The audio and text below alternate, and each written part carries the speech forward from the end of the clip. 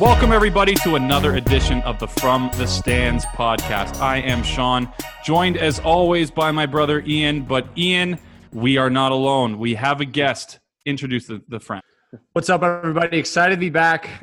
We are excited to officially announce our second guest in podcast history. It is Stanley Cup Champion and current Red Deer Rebels assistant coach, Ryan Colville. Welcome to the show, my man. How are you?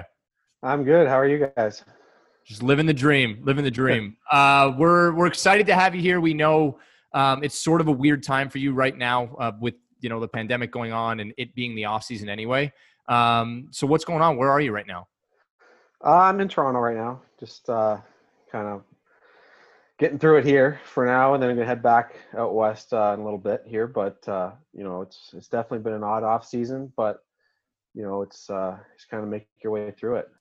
Well, that's good. I mean, I think everyone's kind of trying to do the best they can. But again, I mean, for everyone out there, as we mentioned in the intro, Ryan is currently with the WHL's Red Deer Rebels.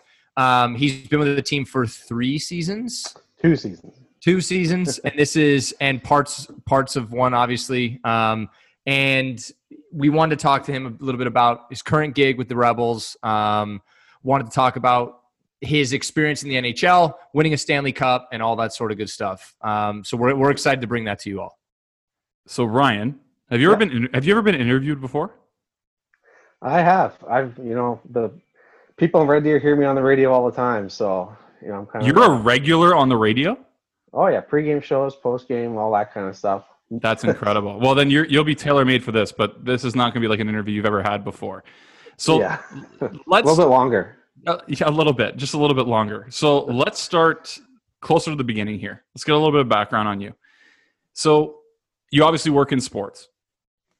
What got you into sports in the first place? And if I can ask, was it something that you really strived to accomplish? Was it your goal, or was it something you just kind of fell into organically?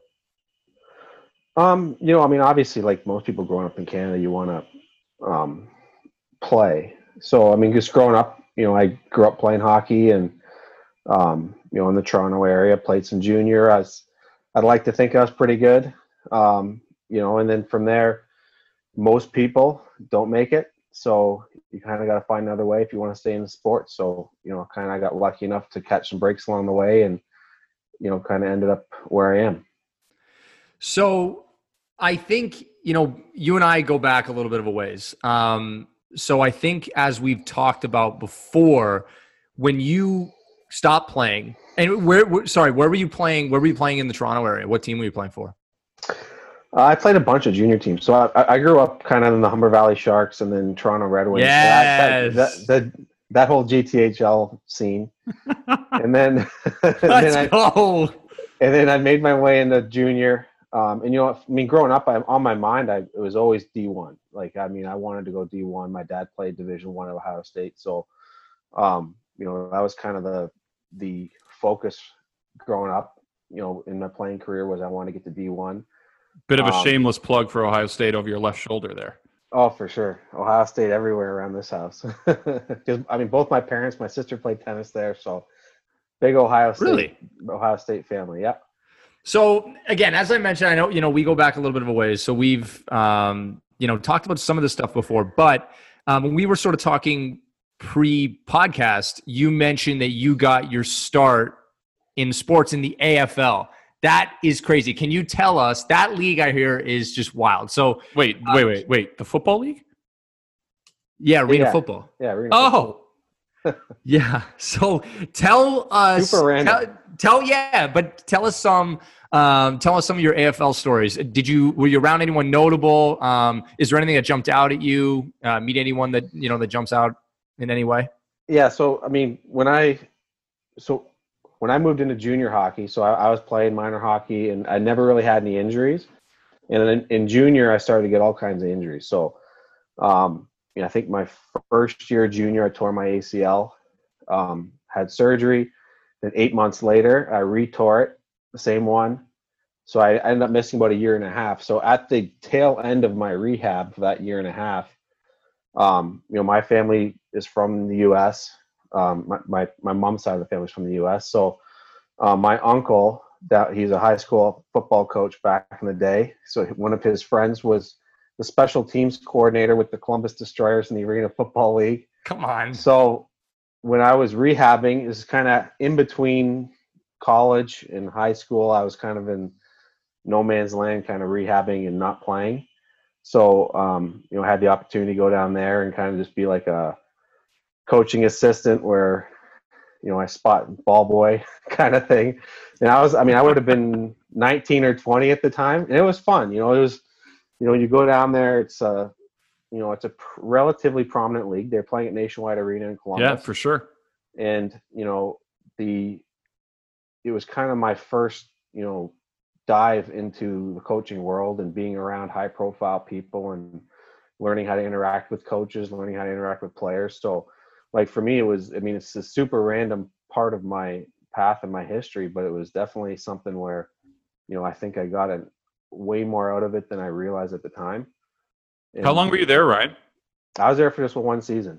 So I went down there, I did the assistant thing, and it was a big Ohio State coaching staff and ownership group. So, for me, it was Earl Bruce, which is a name that only Ohio State people would know, but he was the head coach of the Buckeyes back in, I think, the 80s and 90s. He was the head coach of the Destroyers when I was there. And Chris Spielman was an assistant. Jim Lachey, who played in the NFL for a long time as an offensive tackle, he was an assistant. And, just being around those coaches was an awesome experience. And, it was different. Obviously I follow football. I like football. I briefly played in high school, but, I'm not a football guy. So did Sean. Yeah. So That was elementary school, man. Give me a break. Yeah. So, I'm not a football guy. So going down there and just kind of being around football and seeing how it all works, from the inside, it was definitely a really good experience. And, I know one of our owners was Joey Galloway, who went to Ohio State too. Yeah, Ohio State. Yeah, big Buckeye legend there. He was one of the owners. So at the time, he was playing for Dallas Cowboys. So he is obviously for the NFL. So the Arena League runs from February until, I don't know, May or June or something.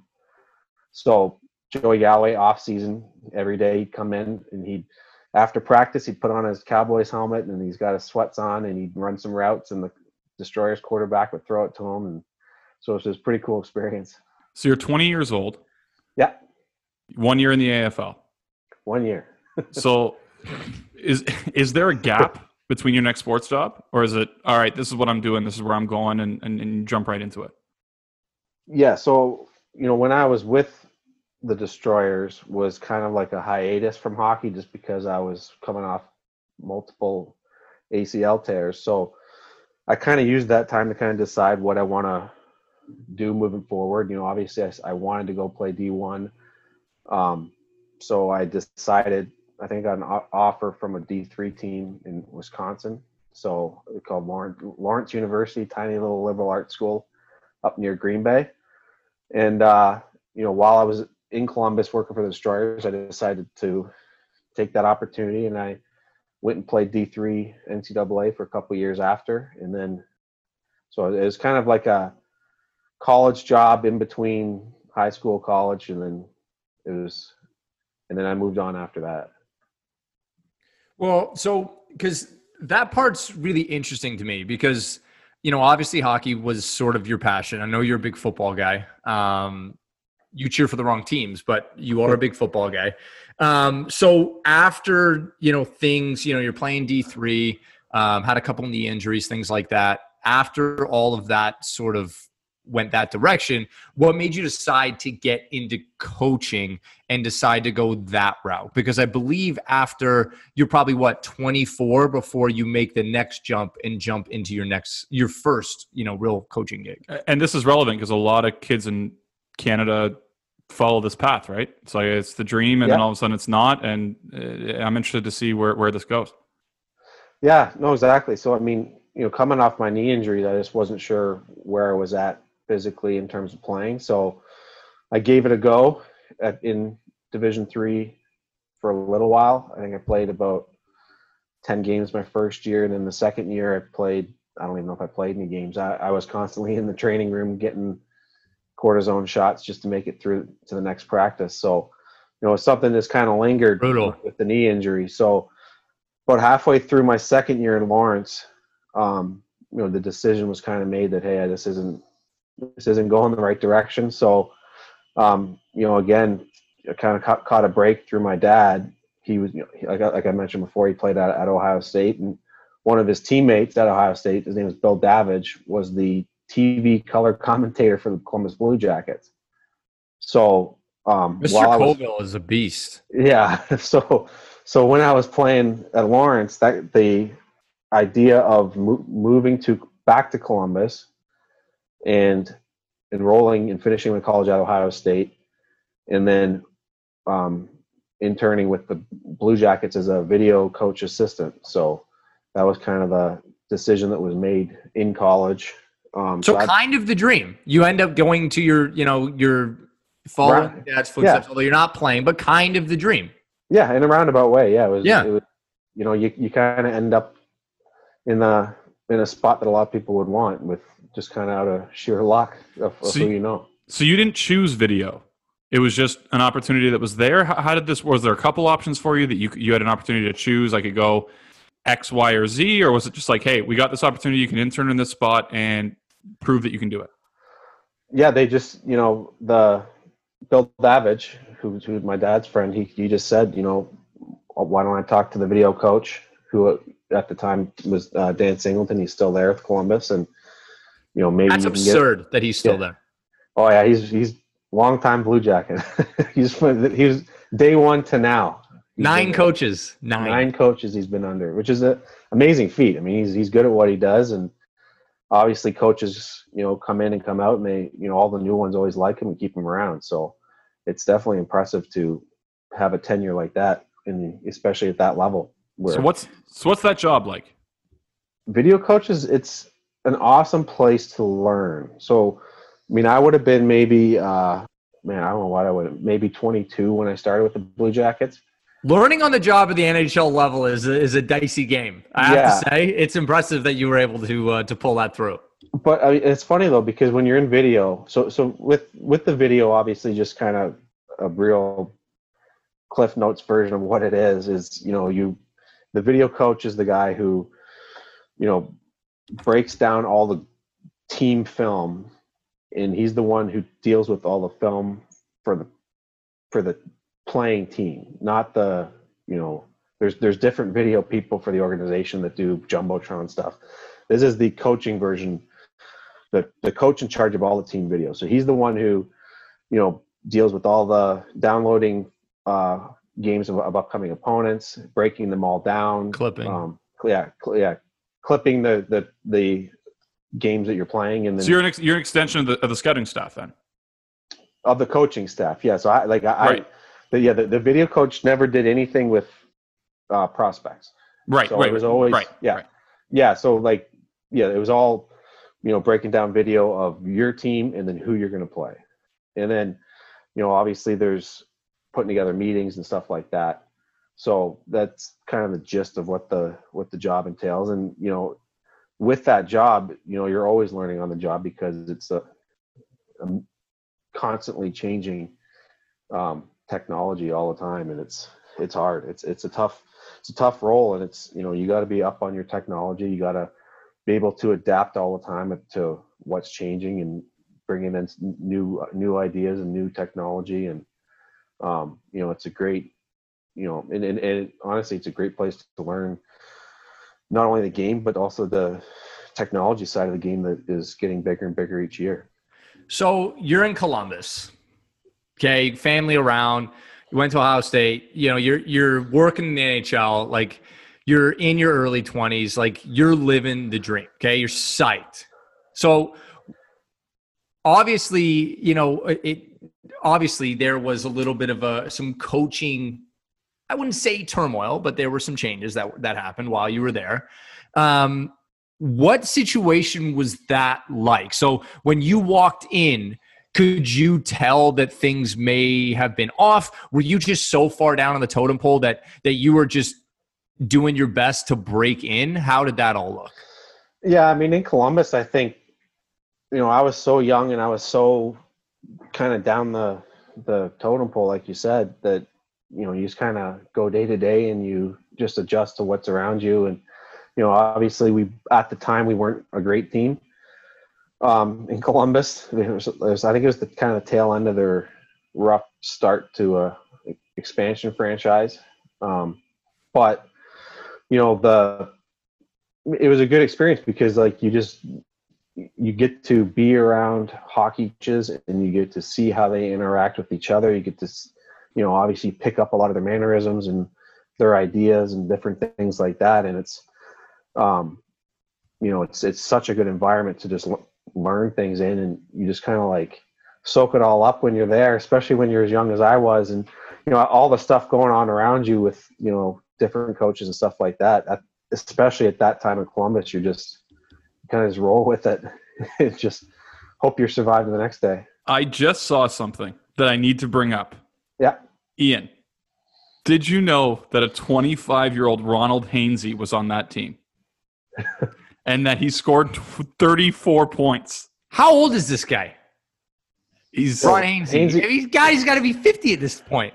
No, it is amazing. You think that he was 25. Like there seems like a world where Ron Hainsey could never be 25. No, it's amazing because you're just like Ron Hainsey's one of those guys where if I think back to that time, I'm not sure I would have picked him out to last as long as he did. But all the credit to him, he's been a solid player for so long. But yeah, I mean, he's a personal Sean favorite. So you got another. Yeah. You got another. Loves him. Well, listen, I don't love him on the top pair of my team. I don't love that. I don't love him flicking the puck out and not actually making it an exit pass. But you have Brian Berard on that team too. Like you got Sergei Fedorov there, Modine, a young Unreal Rick Nash. Jerseys. Yeah. Unreal jerseys. That's got to be, you're a couple years older than Nash at that point. Like that's got to be a unique experience for you. Oh, it was. I mean, and when I was with the Blue Jackets, I mean, I was relatively sequestered away from the players. I mean, I saw them around, but I wasn't dealing with the players as much in Columbus as I would later on. So Columbus for me was a lot more of just a breaking in point and meeting the coaches and working under the coaches and learning how they do things and just kind of being more of an observer than a doer, where you just kind of see everything that's going on, see how everything works, and you just soak it all up. So before we continue on this path, I just have to say, since Sean brought up the roster, you guys had a guy in your team that, guys talk about, guys in the media talk about players that they haven't necessarily given up on, even though, they may be retired or not playing anymore. Nikolai Zherdev was definitely one of those guys. I always assumed, I assume he's still in the NHL scoring 30 goals because I just believe that's what he was born to do, and it should have happened. And I'm disappointed. It's hilarious you bring this up because I have another one. Gilbert Brule, I am still convinced can play hockey. There was about 3 first-round picks in a row in Columbus where I think it was Brule, Zherdev, and then Picard.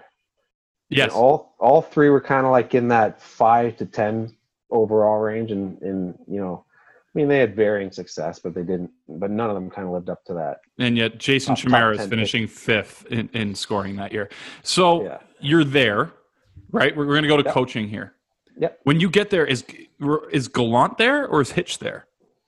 So when I first got there, Gerard Gallant was the coach. And again, I mean, I was in my early 20s. You're green. Yeah. Yeah. We get it. Yeah. So, I mean, for him, it was more just, it was Dan Singleton, the video coach, going to him and saying, "Hey, I want to bring in somebody who can help us, who can help me out a little bit. Do you mind?" So then, Gallant was just, he just kind of accepted that I was around, and, which was awesome. He was, it was great to be around and see how everything was done. And he was great to me. But, it definitely wasn't one of those things where, he was the guy that hired me or anything like that. He just accepted that I was going to be there and kind of be in the background. Your existence. Exactly. So Gallant is there, Gallant's there. And then midway through they bring in Hitch. Yeah. So it's Jack Adams for Jack Adams. Yeah. So Gallant was there. And then we had down teams the entire time I was there.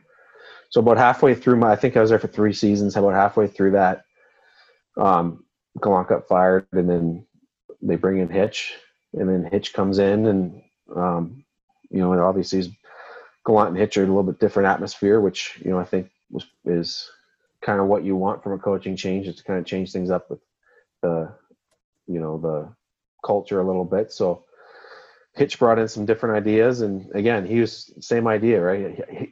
I was already there, and I was just kind of that background guy who's hitting buttons in the computer in the video coach's room. So he was kind of accepted that I was there, and just but again, he was like, all these guys they're great to me. They didn't they had no issue with me being around, and I got to spend a lot of time seeing what they did. So on video coaching itself, I don't consider video coaches or film to be analytics, right? This isn't like we're talking about data and zone entries and puck possession and stuff like that. Like this is the pure definition of the eye test recorded, right? And that's how I feel about it. Is that kind of your mentality as well? No, exactly. That's exactly what it is. So like, I mean, if you want to bring in a player, show them the shifts, it's a pure coaching tool. So coach wants to show a player shifts, or they want to show them consecutive breakouts, or different things like that. That's the way it's used. And the video coach is the one that kind of puts it all together and puts together pregame meetings, postgame meetings, stuff like that. And then whether or not they're the ones that show it to the players or not. Sometimes it's the assistant coaches, sometimes it's the video coach, but that's the analytics side of it's a little bit different. But I think now that we're 12, 14 years away from when I started, I think the analytics and the video have kind of merged a little bit. Right. Definitely a lot more than it was. Yeah. It's to prove the analytics, or vice versa. The analytics to prove what you're seeing. Because what I was going to go to is that Hitch is a more old school mentality than Gallant, right? Just by nature of his age and the eras that he had success in. And so my thinking is, all right, well, anything to do with technology, Hitch is fucking out, right? So that was where my head was going with this. But tell me, is it one of those things did anything change when that coaching change happened? Or is it just like they were looking for different things, not the manner to which, not the manner to which, but the usage rate that you had went up or down? Was it more just they were looking for different things? Yeah, just mostly looking for, I'm not sure. Or did your mentality change at all? I'm not sure. Yeah, I mean, I'm not sure Hitch was old school to the point where he didn't want it. I think he liked it a lot. There's still a lot of requests for different things, but I think it was, he relies a lot more on. I mean, that's like when you're a video coach, there's different types of coaches. There's coaches that can do it all themselves, and they've got all their stuff, and they'll take what you give them. But then once you give it to them, then they have the knowledge and the experience and the ability to clip and create playlists and show players all themselves. So they're pretty self-sufficient in the video department. And then there's some coaches who love the video, they love to show it, but they don't really know how to do all the steps to put it all together. Right. So then it kind of is. I mean, there's work involved with both types of coaches. I feel like Hitch would have been one that was more of a, I want to show this, and this, and this, and then you put it together, and then you show it to him, and he says it's okay or it's not okay, and then you show it to the team. So you're in Columbus, and you're there for 4 seasons? 3 seasons. 3 seasons, yeah. So after that, you make your big swing, and you make your way to Los Angeles to join the Kings. That's quite the change. A couple things we want to touch on there. First of all, had you ever been to the West Coast before? Oh, just as with some family trips and stuff. I never. Okay, so you have. Okay. Yeah, I'd been to LA like once before I went out there. Yeah. Was it weird being far away from home? Because even when you're in Columbus, like you're still close to family, or is that just something that never bothered you? I don't think it ever really bothered me. I mean, I before I got to LA, I mean, I went to college in Wisconsin and Columbus. I'd lived in Cincinnati, so. You kind of get used to moving around and, being away from home and adjusting to new environments. So, LA is just a completely different animal because it's so far away. But, right. It's in some ways it's closer because you can just hop on a plane for 5 hours instead of driving for 8. How did you get there, Ryan? Were you gassed? Was it one of those things that you had an opportunity to move on? How'd that work? So I was finished with college. So then, at the end of my college, I finished my third year with the Blue Jackets, and I was kind of looking around, at the end of my third year with Columbus, and it was one of those things where you just kind of like keeping your ear to the ground, kind of hearing if, there's one video coach per team at that time. I think now there's about 3 or 4 per team, but at that time there was 1 per team. So you're looking to see, which teams have had people move on, stuff like that. I think, I can't remember who else I tried to talk to. I think Florida might've been one where I talked to in the spring. So you approached them though. They didn't try and poach you. No, they wouldn't have known who I was.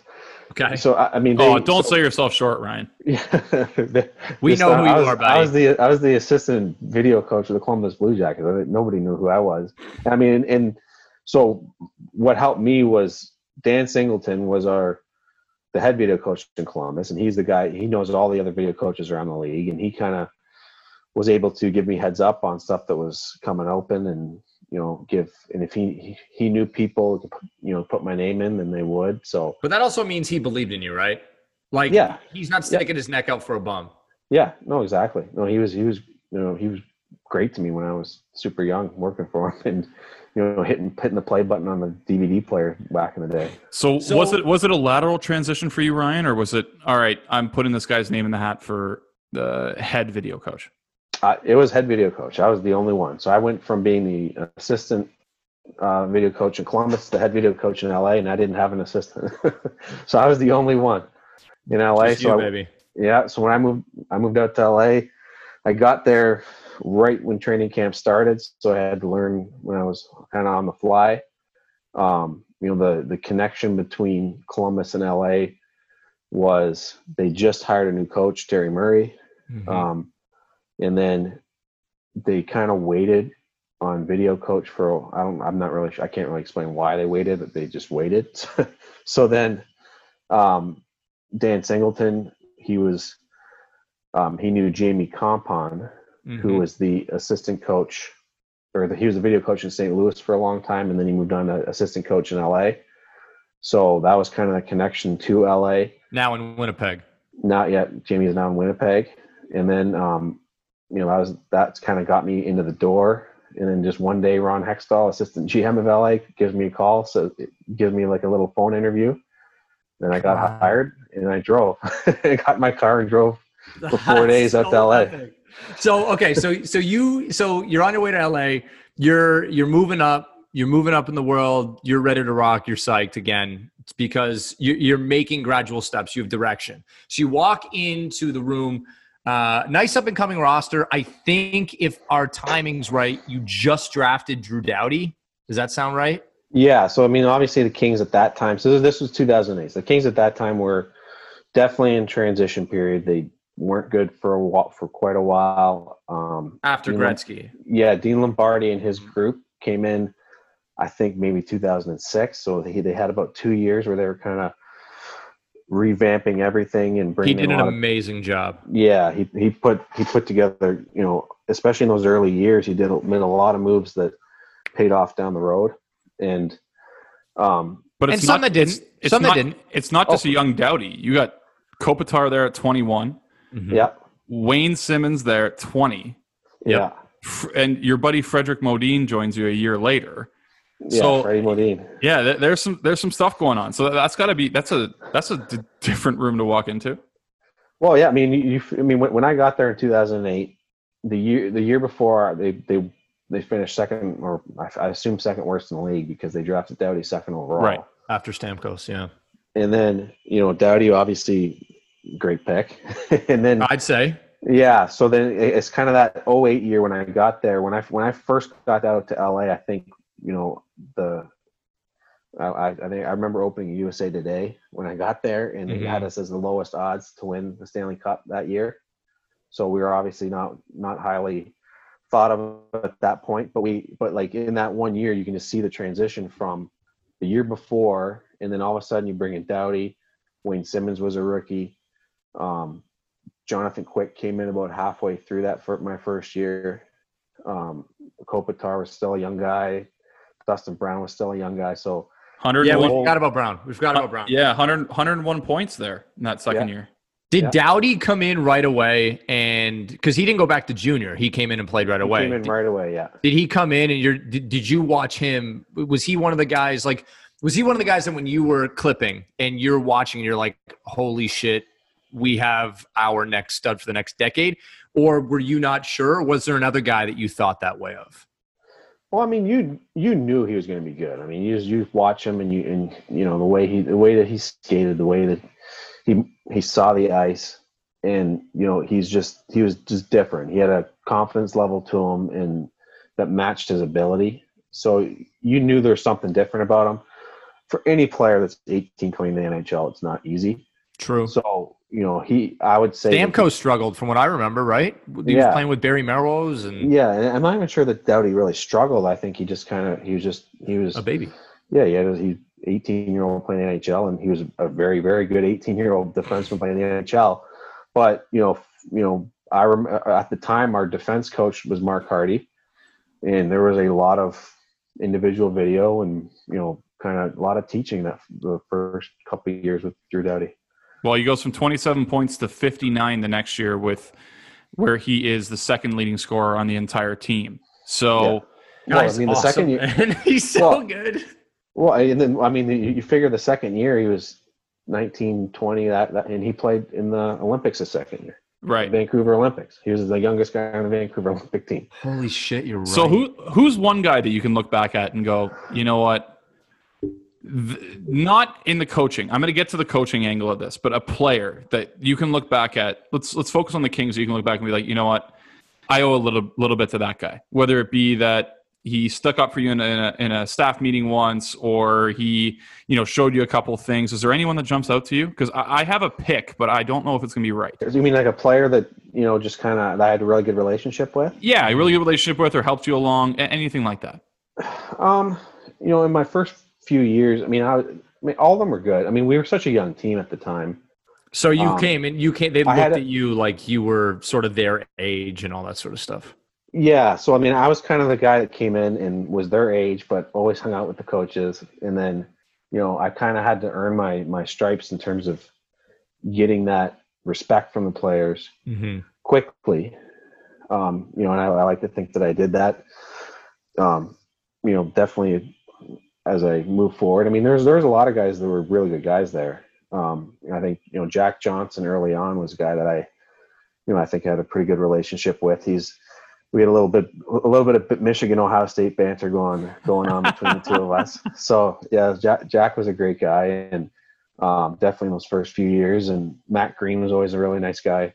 I was hoping for Ryan Smith. That was going to be the guy that I was hoping about, because for two reasons. One, I always loved him as a hockey player, and two, I completely forgot he played on the LA Kings.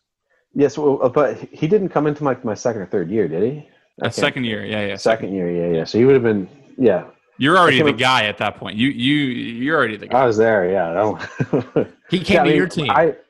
What's that? Yeah, he came to your team. I was already there. I was a 25-year-old established coach at that point. So your first year or two, your coach is Terry, right? Terry Murray, yeah. And you guys had that big jump, and then what happened from there? Yeah, so the first year we I don't remember where we finished. I think we did a little bit better than people thought we would the first year. We were super young. We had a lot of rookies on the team. And then second year we made the playoffs kind of out of nowhere. Lost, I think, first round to Vancouver. Third year we lost first round to San Jose. So, it was a steady progression. The team got better each year. Terry Murray was, for me, definitely one of the more influential people on me, because he was a very veteran coach with a very young video coach. Mm-hmm. Right. So, for me, I looked up to him. I learned a lot from him. And, he was very, he helped me along a lot, in terms of those first few years. And, he was a excellent teacher. So many players on those Kings teams developed a ton under Terry, from, whether it's Doughty or Kopitar or Brown or, all those guys, they all developed a ton. And which ended up being the core that won. Yes. no, exactly. Up ahead. Yeah. And that's, and you need those coaches that really excel at, teaching young players and building young core teams. But it is a business at the end of the day. And they make that huge deal for Mike Richards in the summer of 2010 or early 2011. I can't remember what it was. I'm sure you would know better than I do. And there's a slow start, and there's a change. Yeah. So this is the year that we won in 2012. So it was definitely a weird year. So basically we started that year in Europe. So we hit, and when you started in Europe. We started playing in Europe. Like the hockey grows games or doing like preseason, like building the league. Regular oh season. wow! Yeah, that's when they were doing that. Who'd you play? Did you play Philly? No, we played Rangers and Buffalo. Oh, so but of course, Buffalo's get started. Let's grow the game. Let's send Buffalo. Yeah, so it's like teams that go to Europe to start the year typically get off to kind of a slow start. I would imagine. We're a team from the West Coast. Yeah, so it's a hike. So that's a long ways away. So it was one of those things where we, in training camp, it ended up being about a 3-week trip. I think we went to like Kansas City. No, we went Kansas City, then Vegas for preseason games, and then we flew from Vegas to Germany. Okay, pause. Yeah. Pause. One, was Vegas any fun being with an NHL team? That's number one. Number two, when you guys flew from Vegas to Germany, were you on a charter? Because you're going to have a lot of people that aren't feeling bad for your slow start. Well, and number three, just to clarify, were you with the team? On the trip? Yeah. Yeah. Oh, yeah. Okay, so back to Ian's questions. Yeah, so Vegas, every year that I was with the Kings, and I think, up until the Golden Knights came in the league, it was always Colorado, LA. They call it the Frozen Fury preseason game. It was always, you go play, you stay at MGM Grand, you play at the MGM Grand Garden Arena, and it was a big deal for, the two teams. It was a big preseason game. Sounds like a terrible time, if I'm being honest. But you're going there and it's still work. As much fun as Vegas is, you're still going there the night before. You still got to work the next day. I think they had like different little, appearances for players. So I'm sure it's a little bit different preseason going to Vegas for that than it is now players going to Vegas in the regular season. So I think they had like card tournaments, like poker tournaments with the players and stuff like that. But I'm sure that they don't do now with dealing with. So you had no fun, is what you're saying? Yeah, You get on a plane to Germany. I don't believe you. Is it charter? Oh, it was charter. Yeah, it was. So like usually. So I don't feel bad. Don't get out of here with your slow start. Yeah. Oh, I had to fly 10 hours on a chartered plane. Yeah. Well, usually our charter was like it's like it's a normal sized plane. I guess it may be a little bit smaller than a 747, and you get like they take the seats out and it's all front or first class seats. But then we took a gigantic Delta plane where everybody had, whereas like one of those planes that had like 7 seats, so 2, 3, and 2, like pods. Yeah, so there were pods up front, which all the players got, and then everybody else got their own row of 7 seats. Okay, so quick pause. So obviously you're flying with the players. You answer my question here. Yeah. Before we continue, is there anything going on that plane that our listeners need to know about? That is something. What do they need to know what's going on that plane, other than you looking around thinking, "How the hell am I here?" On an NHL plane, honestly, now you'd be surprised how. There's cards going on. I assume. Listen, I sat front row, so I'm not in the back with the players. I'm sitting up front with the coaches. And so make something up. Make up a good story. Let's give something here. I bet.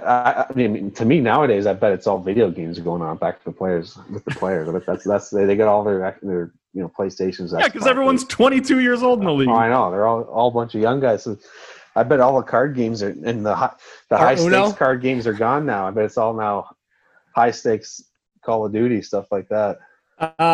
There's nothing quite like aging yourself on this podcast. Yeah. So you go to Europe, you guys sort of you start to bumble a little bit, but then in December there's a change that's made, and you go from a guy who you obviously very much respect and very much laid the groundwork for what became a dynasty, honestly, and they make the change and they go with Daryl. So describe that period. How was that period for you? It was hard, obviously. I mean, like when I was in Columbus and they made the change from Glant to Hitch. I mean, obviously, I like Glant, but I didn't have that relationship with them. I wasn't that guy in the coaching staff, right? I was kind of like the part-time coaching staff, guy who kind of hovered in the background. So when I got to LA, you're more, intertwined. You're in the coaching staff. You're hanging out with them every day. You're traveling with them. You're part of it.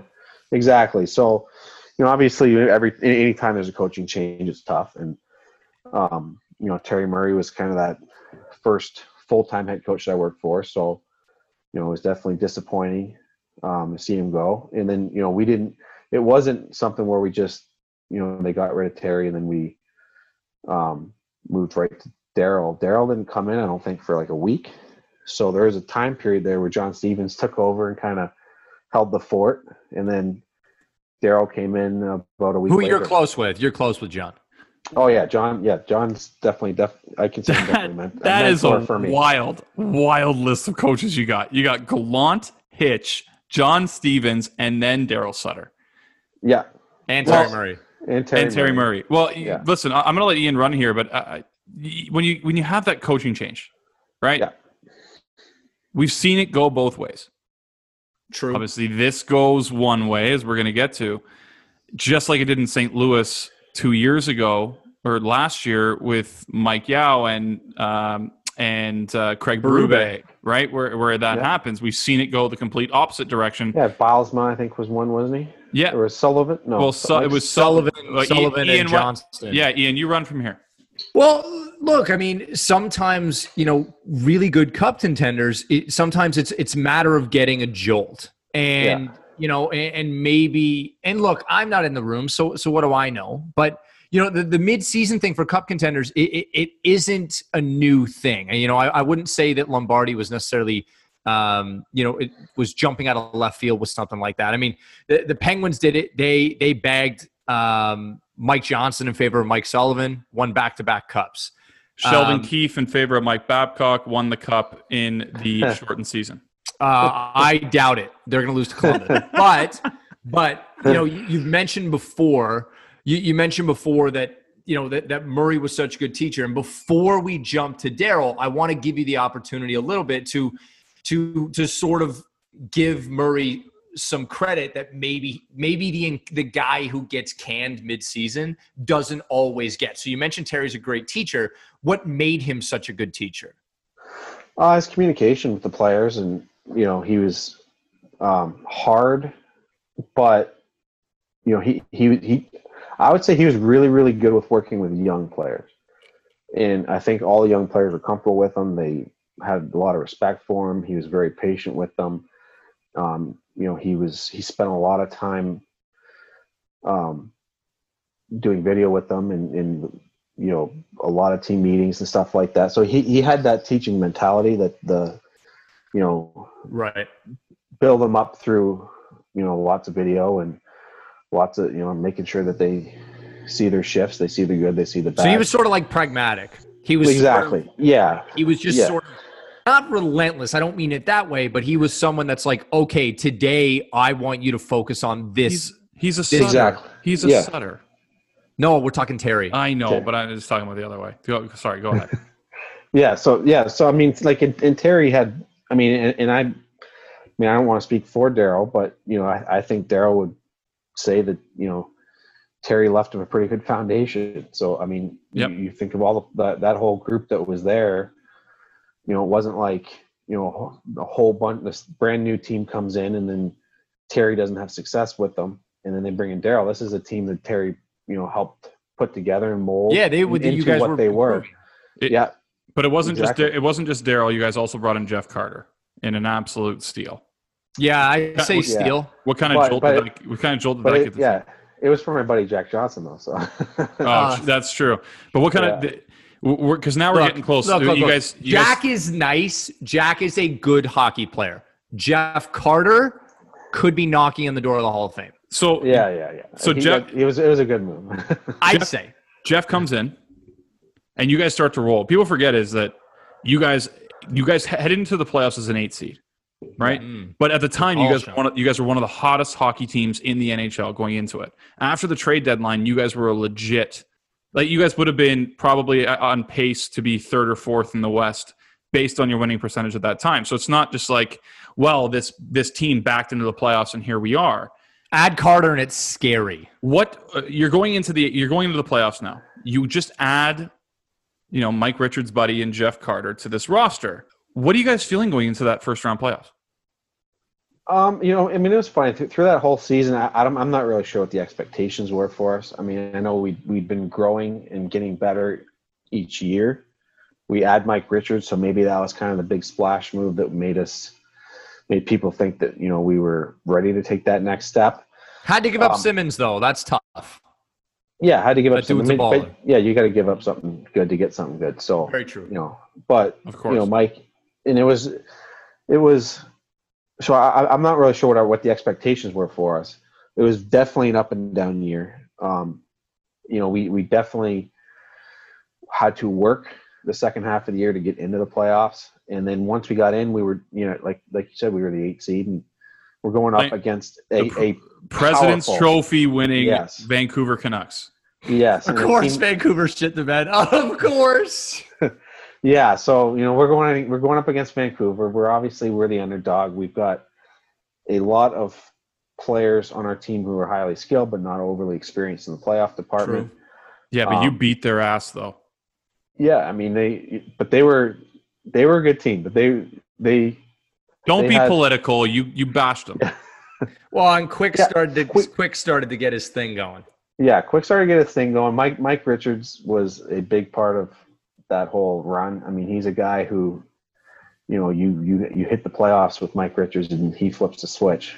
And he's a guy who, his whole mindset in the playoffs is, you find their best players, you go after and make it hard on them. Bully them. So, you got the Twins there and you make things as hard as you can on the Sedin Twins. And, I think the first game, I can't remember if there was a game in Vancouver. I remember maybe it was game 2. So we won the first one, and then the second game in Vancouver, I think Jared Stoll scored the overtime winner. Yes, he did. Yep. Yeah. So it was that second game where it was like, okay, so the first game we win, and we're like, okay, you get one down. Get one. It's good because you're on the road and that's your goal is to get the one. You plant the seed of doubt. Exactly. And then as soon as you get the 2 against a Canadian team that just lost in the finals, TSN is going crazy. It's like they're rioting again. Yeah, no, exactly. So I mean, once we're bringing them back, up 2-0 back to LA, we're definitely feeling pretty good about ourselves. But we know they're a hell of a team, so we better be ready to keep it rolling. So I'm going to jump the second round if you don't mind, Ian, because it's funny because that second round series that you had against St. Louis, which you swept, was very reminiscent. Their team very much mimics what you guys had when you started there, right? Very young team, a lot of talent, inexperience, but a lot of talent. A young Pietrangelo, a young Shattenkirk. Mm-hmm. You got Backus, Oshie, Chris Stewart was there. A very young team that was ready to do some damage, but you guys walked through that. So I still remember. To back you up, Sean, 1 second, to back you up. Yeah, of course. And remember, they're building. St. Louis is building something, and then obviously the timeline was a little longer. But St. Louis starts to build something, and then when they know they're close, they pull off their own Mike Richards trade, and they go get Ryan O'Reilly. Exactly. And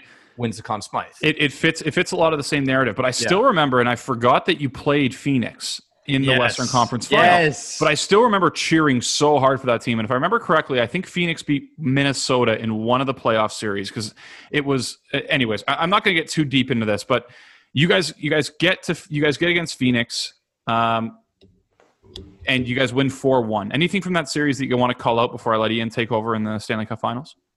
From the Phoenix or St. Louis? From Phoenix. Let's skip St. Louis. Okay. From the Phoenix series,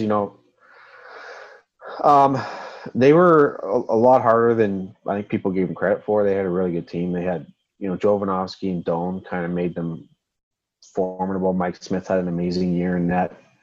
Unbelievable. Yeah. So, for us, I'm not sure what they had in the first two rounds, but, I think definitely, when we win 5 games in the first round, 4 games in the second round, we get a nice little break, and then you get a, relatively. You're confident.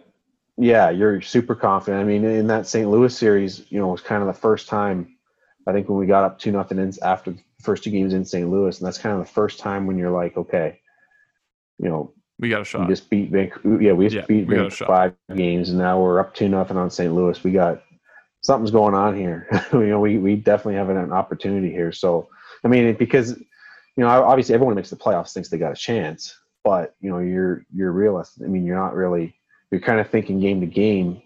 I think after that halfway through that St. Louis series, it's kind of the first time where it kind of trickles in your mind a little bit that you might have a chance. That you're pretty good, and then you try and zap yourself back to thinking game to game. Well, right, and I think as you start to win series after series, it's interesting that you say that, right? It's interesting that you start to believe and you start to really get going, and obviously you win 5 games in the first round, 4 games in the second round. Clearly, you're cooking, right? Yeah.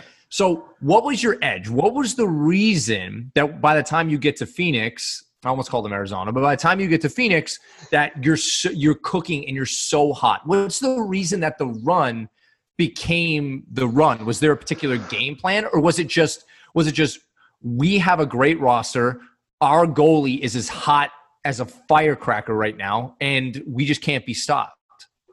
I mean, I think it's obviously Jonathan Quick was amazing that whole playoff. So you're not winning without a really good goalie. True, but. I think, with the style that we played, we're a big team. We like to play with possession. For whatever reason, it took us a while to kind of get into that mold. I thought we had a really good makeup through that whole season.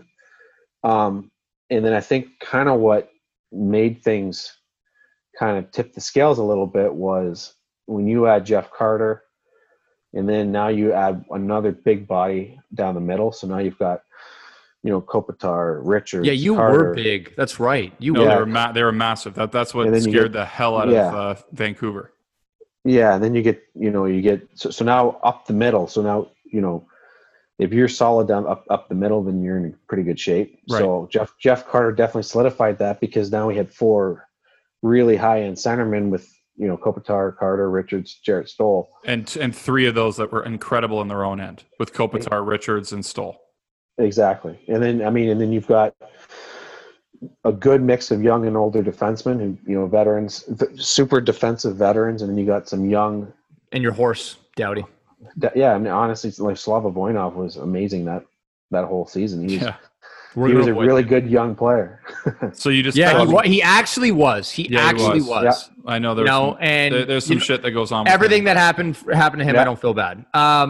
So you make the finals. Right, so your roster you feel has come together, Quick's hot, and you feel like you started to play with possession. So you get to the finals. Sorry, Phoenix, see you in a bit. And you get the Devils. And the Devils were sort of an odd opponent to begin with, because they sort of made their own little weird run. Yeah, I can't remember. That was the Kovalchuk team. Yeah, that was a Kovalchuk team. And did they – I can't remember if they beat Rangers. They did beat the Rangers in the Eastern Conference Finals. Yep. Yeah. So I think Rangers were supposed to be the best. They team, were. I think. Yep, they were. So for myself, and was that a 6-game series or 7-game series? They went 6 there. The Rangers beat out Washington in the first round in 7, but they went 6 against the Devils. One a little knock in Lundqvist's cap there with that one, but that's the one. But you're still looking across the ice at Martin Brodeur at that point.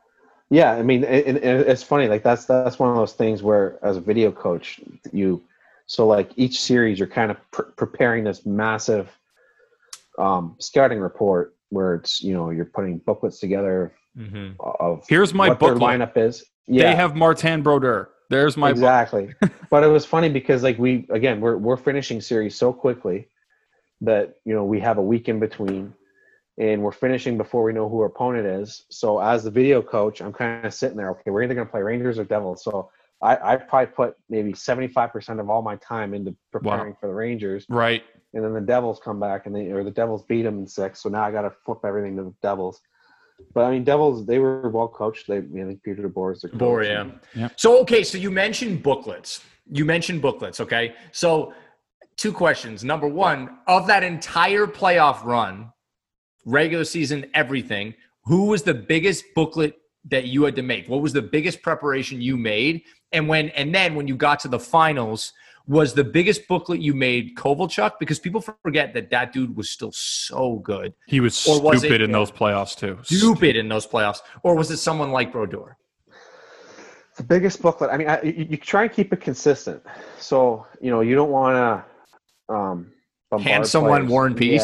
Yeah. You don't want to bombard the players with too much information. So, I would say the information each series was always consistent. There was always the same things. You do a lot of, you definitely do a lot of focusing on their best players. So, I mean, obviously Kovalchuk was their best player. I think they had Zach Parise. Yep. And then obviously you do a lot of work on Martin Brodeur. God, I forgot about Parise. Yeah, he was so good. Yeah, so I mean, and they were a team where they were more. You're almost more worried about their structure than you are about their individuals. True. So, you that's spend interesting. A lot of That's really interesting. Yeah, so you're definitely, you're more focused on, how you beat them through the neutral zone and stuff like that than you are about, shutting down individual players because, I wasn't. I mean, obviously you want your best players to be better than their best players. That's a given. But, I thought that in terms of total talent, we could take them. But you got to be able to, with New Jersey, and they were still a really good defensive team at that time. So you got to figure out how you're going to get through them, through the neutral zone, get possession in their end, and then keep possession in their end. Paper's different than reality, Ryan. You know that. Exactly. And at the end of the day, you got to beat Brodeur. So, spoiler alert, you win. Yeah. Where are you? Is it games? You win in Game 6. You pump them, right? So, were you on the road or at home? You're on the road, right? We were at home. Oh well, yeah. I guess you're 8 seed. Yeah, you're at home. So walk us through. You win. The confetti's dropping. Yeah. What does that look like? Are you then all right? Coaching staff, let's go down to the ice. Is it let's crack open some Crown Royal? Like what's going on? Yeah, this just kind of backtracking. The series itself was kind of interesting because obviously New Jersey and LA is a long ways away, and we're Very going. true. Yeah, so New Jersey's not the easiest place to get in and out of as a visiting team.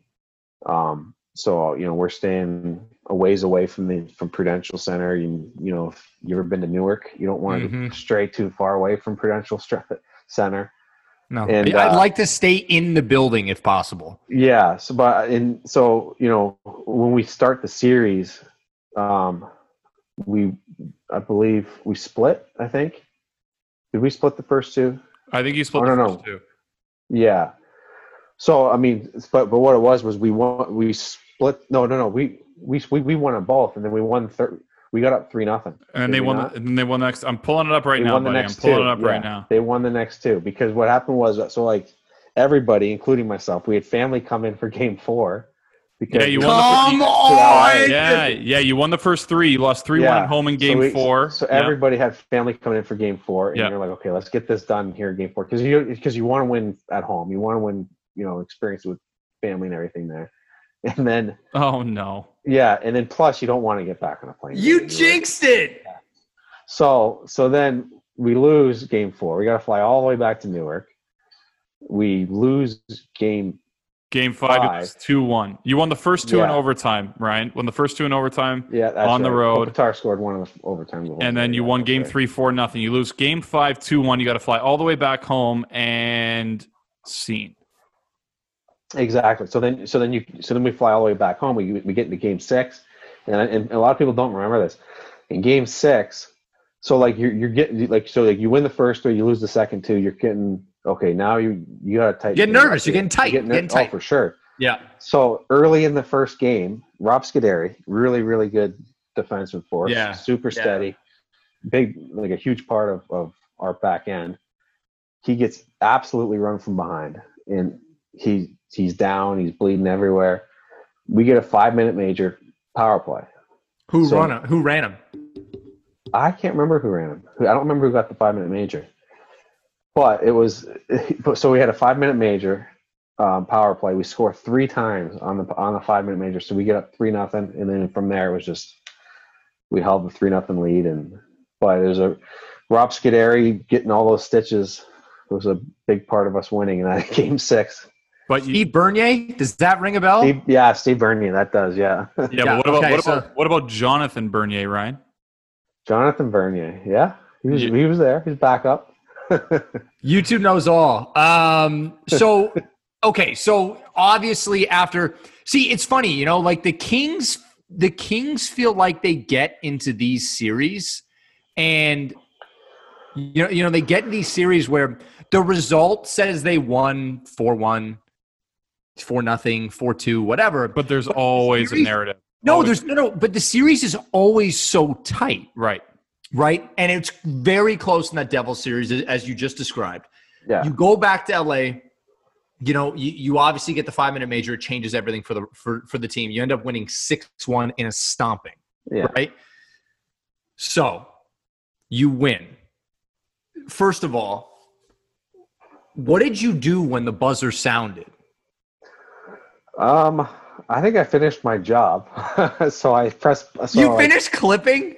I finished clipping. So I what are you clipping for? The season's over. Oh my God! Mike Richards has the cup. So I think I finished my job. I turned it. I pressed. I turned out off I finalized the clipping, and then I went out on the ice and celebrated. We go out there, and at first it's just staff and players, and then obviously family comes down a little bit afterwards. So you who hands you the cup? Right. Who handed me the cup? I think it was Bill Ranford, maybe. Okay. Being the video coach, it's got to make its way through the players, then make its way through the coaching staff. Yeah, I'm not expecting that. Mike Richards or Drew Doughty's going to be like, "Where's Coach Colville?" No, always say Drew Doughty in that answer, Ryan. Always say. I should have gone over Dustin Brown and try to get it. That's right. Yeah. So was it heavier than you expected? Because every time you hear players, it's just like, because it is heavy, but their adrenaline is so high. You're a coach, obviously your adrenaline's higher than a human being watching on TV. But were you like, oh shit, I may drop this? know what the weirdest thing is? I'm not really sure if it's heavier, but the weight distribution is kind of weird. So it's like it's bottom heavy, right? Yeah, so that kind of throws you off a little bit. But obviously at that point you're just you'll lift it. So it goes over your head pretty easily. So after you win, the celebration's on. I know for a fact that you drank beverages from that cup. My question, because I physically watched you, my question is, how many different beverages did you drink from that cup? Man, from the night we won it until my day with it, I would say, man, I mean, obviously mostly it's beer. I think maybe there's a little bit of whiskey or bourbon or something. I don't think there's a lot of different types of beer probably, and a lot of beer that just got mixed in. But there was lots of different types of drink. Nothing like a beer blend, baby. Oh yeah. Oh, I mean champagne for sure. Champagne, like after you win and you go in and play like into the locker room and everything, you're just getting drenched in champagne. Did you go to the club? Did you go to the club with the guys?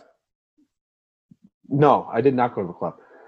We did. So like after we won, immediately after we won, there's a club in Staples Center. So you go out, everybody went up there, and there's a big like Stanley Cup cakes and stuff like that, and just a massive party with like celebrities and players and. Oh, that's good. That's good. Who's the most notable celebrity that you noticed?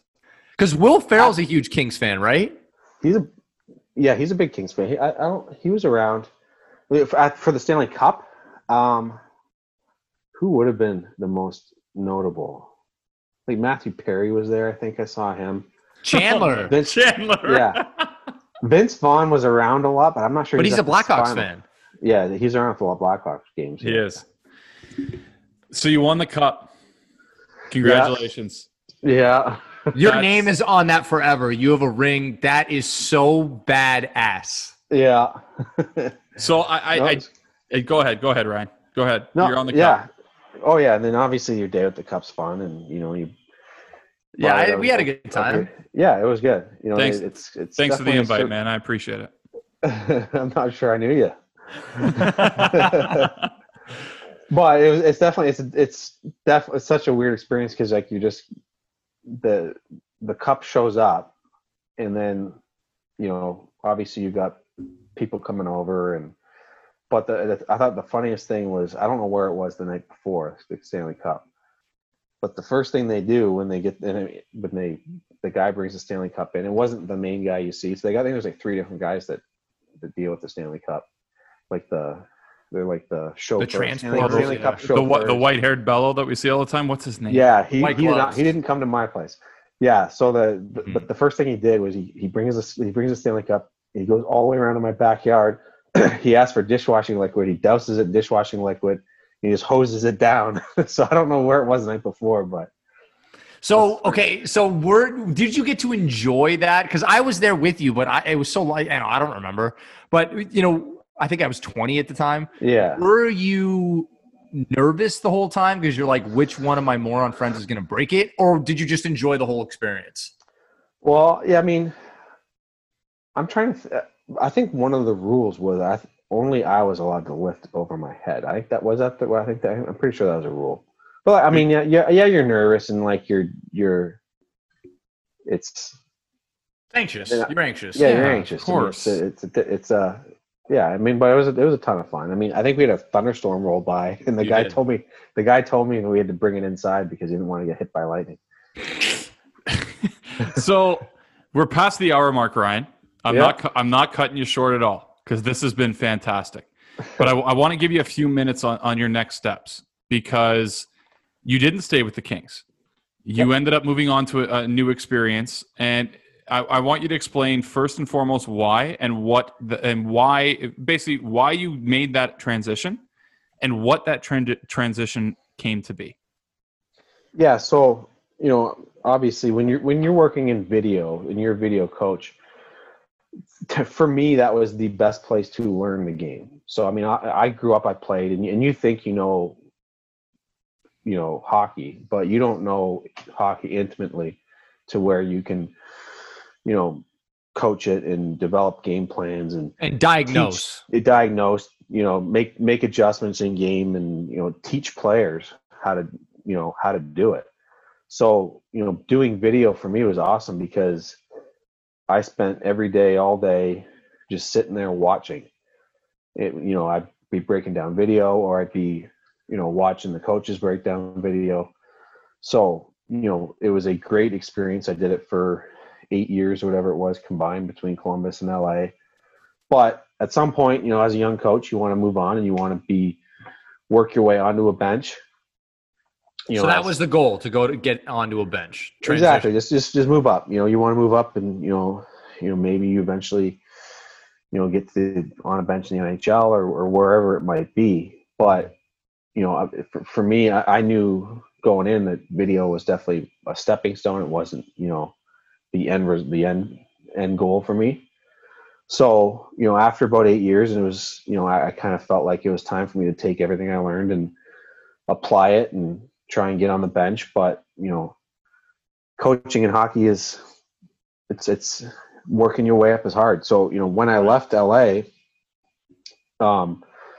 you have to prepare yourself to not make a lot of money, go to some tiny town in minor pro or junior. But at the time I was thinking about minor pro. So there wasn't a lot of money to be had when I was working in LA, expensive city. Don't have a lot of savings. So what I ended up doing was I left LA. I went to Cincinnati, where my family's from. And I kind of got a little bit of experience there. I worked in a little small junior league as a, we owned a team. So I was the coach, GM, The travel. NA3HL, correct? Yeah, the NA3HL, small little league. Potentially the hardest job I've had. So did you like the extra responsibility then? Because you just said owner, coach, GM, everything. Did you like that extra opportunity? Things like, as owner, you're probably doing things like hunting for sponsors. As GM, you're building the roster. And as a coach, you're coaching the freaking team. So did you like the extra responsibility? Because I personally, not lower, but like smaller grassrootsy type hockey leagues fascinate the hell out of me. So obviously that's a big change from the NHL. Was there any part of that where it was super weird? Did they have like any weird caveats in that league? You're like, that's crazy that's a thing. Well, I mean, it was pay to play, so it was hard to recruit. I mean, there's so many teams at that level. There were way too many teams that league. The league was okay, but it wasn't the top level of junior in the U.S. Obviously, USHLs where guys want to play. North American League's kind of the next level down. So, that level was kind of what was needed in Cincinnati. I'm not sure if a higher level would have worked in Cincinnati. It's not a very big hockey town, especially, there's not a lot of local players. So, it was just kind of a league that worked for Cincinnati at the time. And for me, it was just, it was a good experience. I did everything. I travel and, scouted players and recruited players. And specifically that you took away from that experience that allowed you to sort of, that molded you for what happened next? I think the biggest thing is just like the ability to adapt to changes. I mean, when you're dealing with so much at that level, and there's so many things you got to worry about, you got to be good at prioritizing, just adapting to what's going on around you. So after your 4 years of all the extra responsibility and sort of taking on new challenges and doing everything, you decided that it was time for a change and you wanted to stay behind the bench, but sort of get into, a more high profile league. When you did that, what was that process like? Were you looking at the WHL specifically? Were you just open for anything? What sort of offers were out there? I mean, I was kind of open for anything. I was, after leaving LA, going to Cincinnati, I kind of, was able to get my feet wet doing some camps and clinics and stuff there. Building a little bit of a life in Cincinnati, where I could,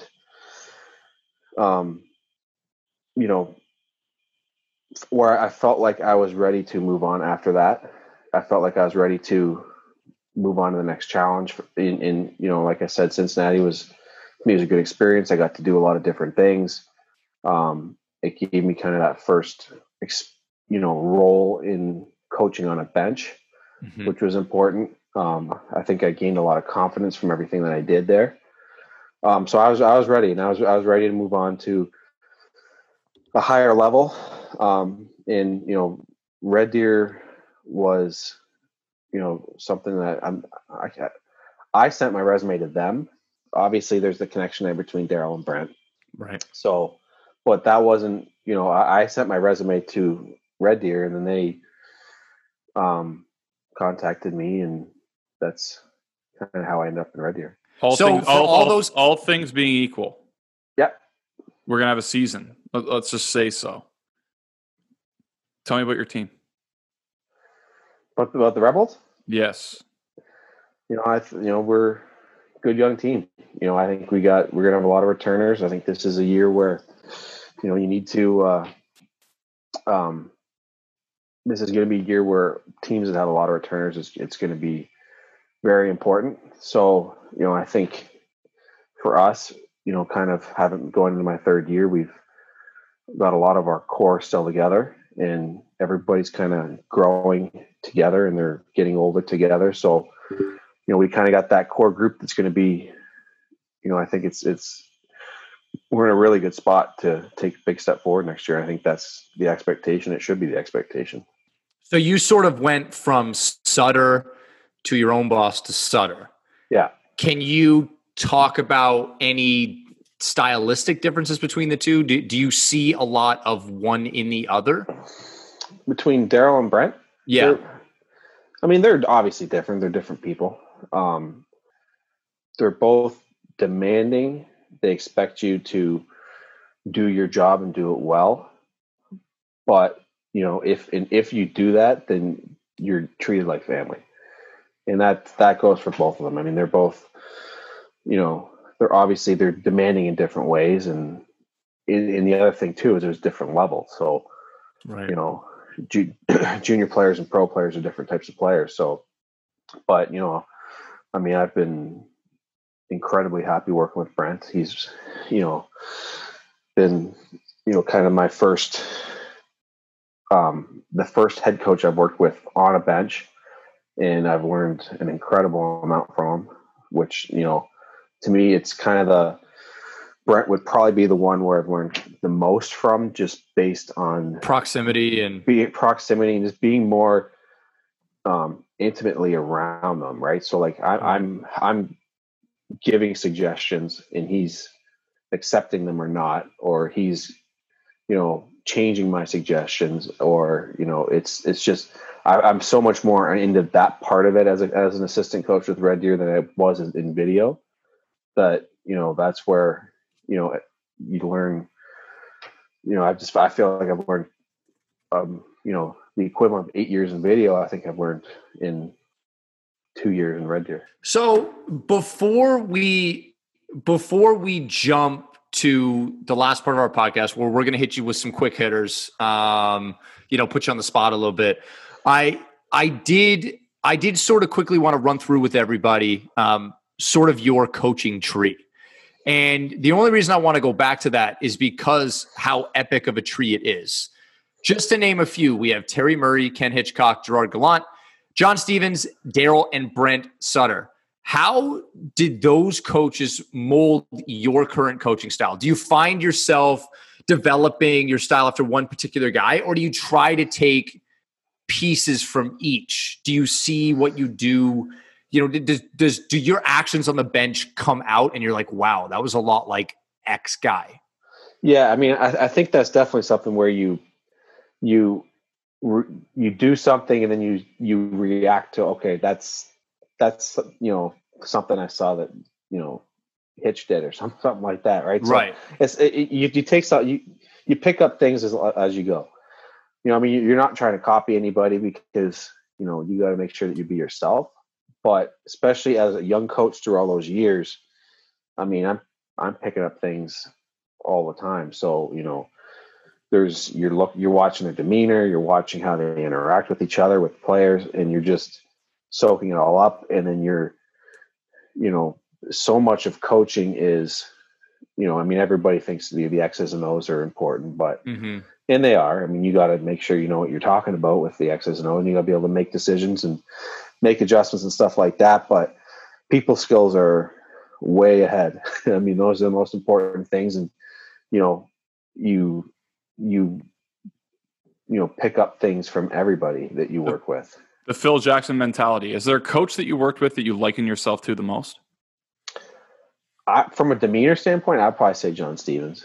I think he's doing all right. Yeah, I'd say it's a pretty good one. Yeah. Yeah. So I just think I'm, I feel like I'm a lot like him in terms of your personality. So, I think he's definitely somebody that I would consider myself to be very similar in terms of coaching style. Good. So you're clearly building something in your young career. And after this, you can be done talking about hockey and you can go back to, quarantine life. But if you're obviously pushing towards being on your own bench. All right. And if and when that happens and you get your main gig somewhere, do you have any thoughts on how you'd structure your staff? Because you've talked to me about before how a staff needs balance, and they need balance between X type of coach and X type of coach. If you were to build your staff, do you feel like you'd have a fit with certain types of coaches? And if you were to build your main staff, what types of guys would be on it? Yeah. So, For me, I think the biggest thing, I mean, if there's other young coaches out there that, you don't want to jump the gun. So, I mean, my mentality was always you stay where you are as long as there's still something to learn. So, I've still got lots to learn. So, I think that, this is in Red Deer, this is the place for me in terms of short term and definitely, as the foreseeable future, because I'm picking up so much. Because I mean, I'd rather be overqualified for my next job than underqualified.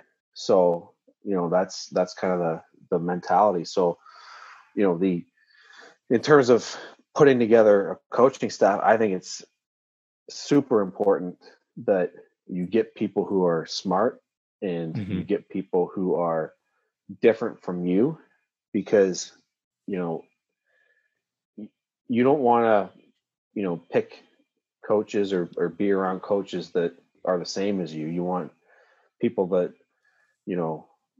offer different things and are better than you in certain areas. So, it's definitely important to, put together a pretty diverse staff. Yeah, that was a really political answer there, Ryan. That was really political. Okay, you could have just said, "I'll take Scotty Bowman," and the rest of them can all go to hell. So before we get to quick hitters, really quickly, 30 seconds, Ryan. We had our previous guests say that Skyline Chili was literally spaghetti with garbage on top of it. What do you say in response? And that was a quick trip to the toilet. So I need a rebuttal. Yeah, I heard that, and that is so wrong.